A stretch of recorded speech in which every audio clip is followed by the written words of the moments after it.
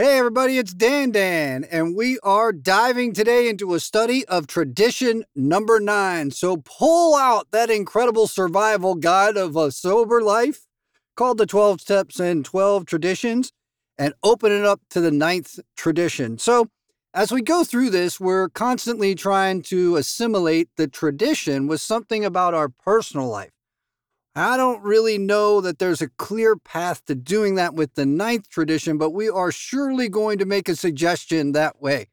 And I'm deliberately saying suggestion, and you'll know a lot more the reason why here in a few minutes. But the 9th tradition says we ought never be organized, but we may create groups of people that help us organize, I guess. I don't know. It sort of contradicts itself, and it's going to go over that as we dive into this. So how does an organization that's not organize so that the organization remains organized? I'm not sure, but they tackled that problem. One of the great things we've heard throughout the traditions is that trial and error is the perfect teacher.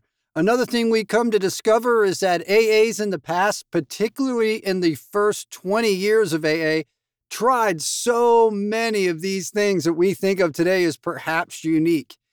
And they encountered answers for us. They tried corporate poverty. They tried building AA hospitals. They tried having AA education. We've tackled the ideas around working or doing AA as a vocation. In any case, they've arrived at these conclusions. So what we can do today is just roll with it. Working to understand the 9th tradition is important. It's important to understand that AA has a goal, a purpose that's really above its goal. And the goal is to offer us all a chance to get sober. But the purpose is that the program itself remain with great integrity. You know, something's got to hold us together. Something's got to hold the fabric of the program together, that way that we're weaved together, wrecked in the same vessel with a common solution. And tradition 9 is an important part of that because we all sort of want to be in charge, right? We just did tradition 8 where we talked about how we have to sometimes, why it's important sometimes to get outside help. And that when people work in the world of recovery, they aren't violating AA's traditions. In tradition 9, we're going to talk about how the program itself, how the groups themselves can work together without giving any individual or group of individuals a so-called governing role. All right, so tradition 9, let's just dive on in and see what old Bill W. learned before he wrote this down. Tradition 9, AA as such ought never be organized, but we may create service boards or committees directly responsible to those they serve. Seems simple enough, right? When Tradition 9 was first written, it said that Alcoholics Anonymous needs the least possible organization. So there was still some idea that they would organize. There'd be something about it. When Tradition 9 was first written, it said Alcoholics Anonymous needs the least possible organization. So there was an idea that it could be organized. In years since then, we have changed our minds about that. Oh, they learn trial and error. Today, we are able to say with assurance that Alcoholics Anonymous, AA as a whole, not just your group, but like every group, every single thing about AA, should never be organized at all. Then, in seeming contradiction, we proceed to create special service boards and committees which in themselves are organized. How then can we have an unorganized movement which can and does create a service organization for itself? Scanning this puzzler, people say, what do they mean? No organization. I think we all think that, right? We all think, what in the world is he getting at here? Let's see. It says, well, let's see. Did anyone ever hear of a nation, a church, a political party, even a benevolent association that had no membership rules? We're getting to the heart of it, right? Did anyone ever hear of a society which couldn't somehow discipline its members and enforce obedience to necessary rules and regulations? He's going to get into it here in a second because AA used to do that. Doesn't nearly every society on earth give authority, the power to give orders, authority to some of its members to impose obedience upon the rest and to punish, or even expel offenders. Therefore, every nation, in fact, every form of society has to be a government administered by human beings. Has to be organized and managed by human beings. Power to direct or govern is the essence of organization everywhere. And we've visited this idea several times through the traditions. The one I like the best, and I want to remind everybody of, is that I get to declare myself an AA member, and that the only requirement for membership is a desire to stop drinking. That is it. There isn't anything else. I declare myself a member of AA, and I qualify it on the basis that I have a desire to stop drinking, and that's it. No one can tell me I can't be an AA member. Nobody can. This is backing that up and trying to prevent the idea, the notion, the temptation, the way that human beings, not just alcoholics, because we're talking about every type of organization here, the way that human beings really like things to be, neat and tidy and orderly under a set of rules. And if you don't want to go by the darn rules, get the heck on out of here, right? So he goes on. Yet Alcoholics Anonymous is an exception. We're not going to do it that way. It does not conform to this pattern. Neither its General Service Conference, its Foundation Board, nor the humblest group committee can issue a single directive to AA. A single directive to an AA member and make it stick, let alone mete out any punishment. We've tried it lots of times. There's that trial and error. But utter failure is always the result. So it didn't work out. That's as simple as that. Groups have tried to expel members. Can you imagine that?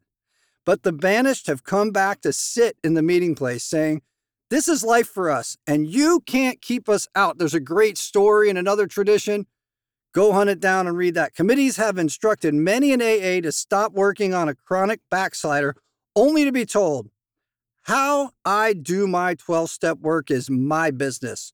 Who are you to judge? This doesn't mean an AA won't take advice or suggestions from more experienced members, but he surely won't take orders. He will not take orders, and we don't have the right to give them out. Who is more unpopular than the old-time AA, full of wisdom, who moves to another area and tries to tell the group there how to run its business? He and all like him who view with alarm for the good of AA meet the most stubborn resistance, or worse still, laughter. We just laugh at him like, oh, come on, man. Give me a break. We're getting along just fine. We've been here all along. Before you, we're doing just fine. Anyway, it goes on. You might think AA's headquarters in New York would be an exception. Surely the people there would have to have some authority. But long ago, trustees and staff members alike found they could do no more than make suggestions. This is where we get the idea of suggestions. There was a period of time that AA was pious. And these things were not suggestions, they were demands, and they got away from that. And very mild ones at that. So we're not like insisting on these suggestions either, right? They even had to coin a couple of sentences which still go into half the letters they write. And it goes on, of course, you are at perfect liberty to handle this matter any way you please. But the majority experience in AA does seem to suggest our trial and error of other groups in the past seems to show us. Now, that attitude is far removed from central government, isn't it? We recognize that Alcoholics Anonymous can't be dictated to individually or collectively. At this juncture, we can hear a churchman exclaim, they are making disobedience a virtue. He is joined by a psychiatrist who says, defiant brats. They won't grow up and conform to social usage. The man in the street says, I don't understand it. They must be nuts. But all these observers have overlooked something unique in Alcoholics Anonymous. Unless each AA member follows to the best of his ability our suggested 12 steps of recovery, he almost certainly signs his own death warrant. So that's a lot different than like getting booted from a church because you think differently. Right? That you're just mad. You leave mad. You might have to change where you eat Sunday breakfast or something like that. Our lives depend on it. Our lives, our literal lives, our social lives, our family lives, our relational lives, our financial lives, our physical life depends on it. His drunkenness and disillusion are not penalties inflicted by people in authority. They result from his personal disobedience to spiritual principles. The bludgeoning will begin, right? The same stern threat applies to the group itself. Unless there is an approximate conformity to AA's 12 traditions, the group too can deteriorate and die. So we of AA do obey spiritual principles, first because we must, and ultimately because we love the kind of life such obedience brings. Great suffering and great love are AA's disciplinarians. Great suffering and great love. Ooh, I don't like the suffering part, that's for sure. We need no others. It is clear now that we ought never to name boards to govern us, but it is equally clear that we shall always need to authorize workers to serve us. It is the difference between the spirit of vested authority and the spirit of service, two concepts which are sometimes poles apart. It is in this spirit of service that we elect the AA Group's informal rotating committee, the Intergroup Association for the area, and the General Service Conferences of Alcoholics Anonymous for AA as a whole.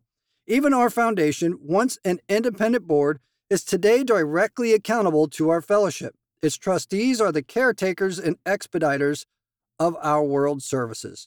Just as the aim of each AA member is personal sobriety, that's one of the personal approaches in here, and we're going to talk about this in a second. The aim of our service is to bring sobriety within reach of all who want it. If nobody does the group's chores, if the area's telephone rings unanswered, if we do not reply to our emails today, right? Then AA as we know it would stop. Our communication lines with those who need our help would be broken. AA has to function, but at the same time, it must avoid these dangers of great wealth, prestige, and entrenched power which necessarily tempt other societies. Though Tradition 9 at first seems to deal with a purely practical matter, it is actually, in its actual operation, it discloses a society without organization, animated only by the spirit of service, a true fellowship. And what I love about it is that it led us to the personal connection. Even though it doesn't seem to match the tradition itself, there's this personal connection to the idea that if I don't do the steps, at least reasonably close, what's at stake isn't just the abolishing out of a group or, rejection by the fellowship or some sort of I can't even say the word, being ostracized somehow, right? That's not what's at stake. What's at stake is our lives. Our lives. It's huge. And how we affect other people too. So the fact is that we are going to generally do this generally the same way because we want the same result.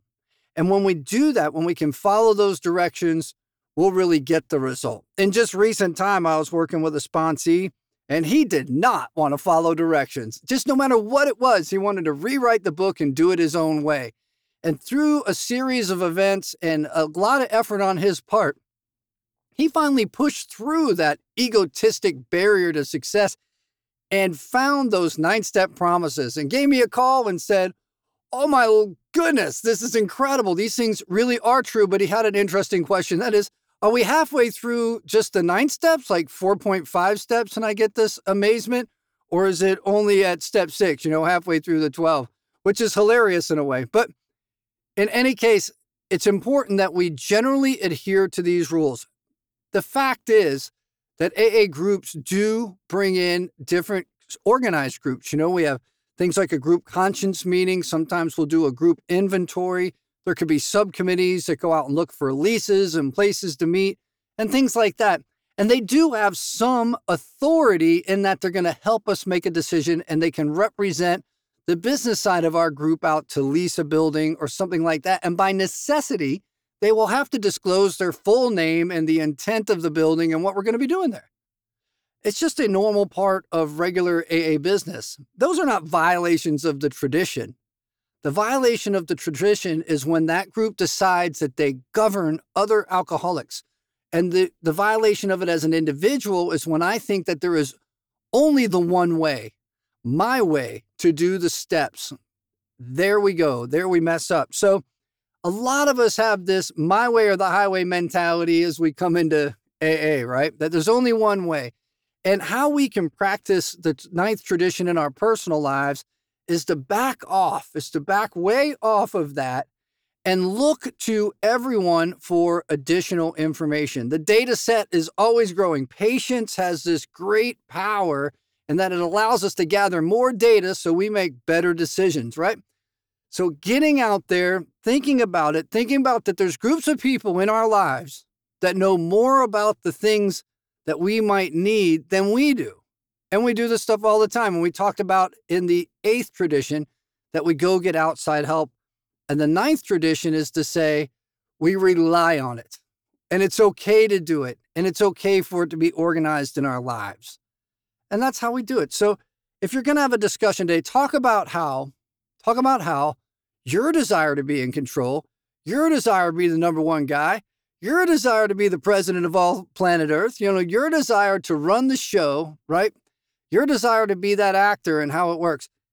How has that been hurtful to you? And how is backing off of that and letting other people do what they do, or just being another member of the group, having a simple equal vote, how that has helped tone down the egoism and help you be more patient, or maybe not, maybe more frustrated with the pathway to recovery.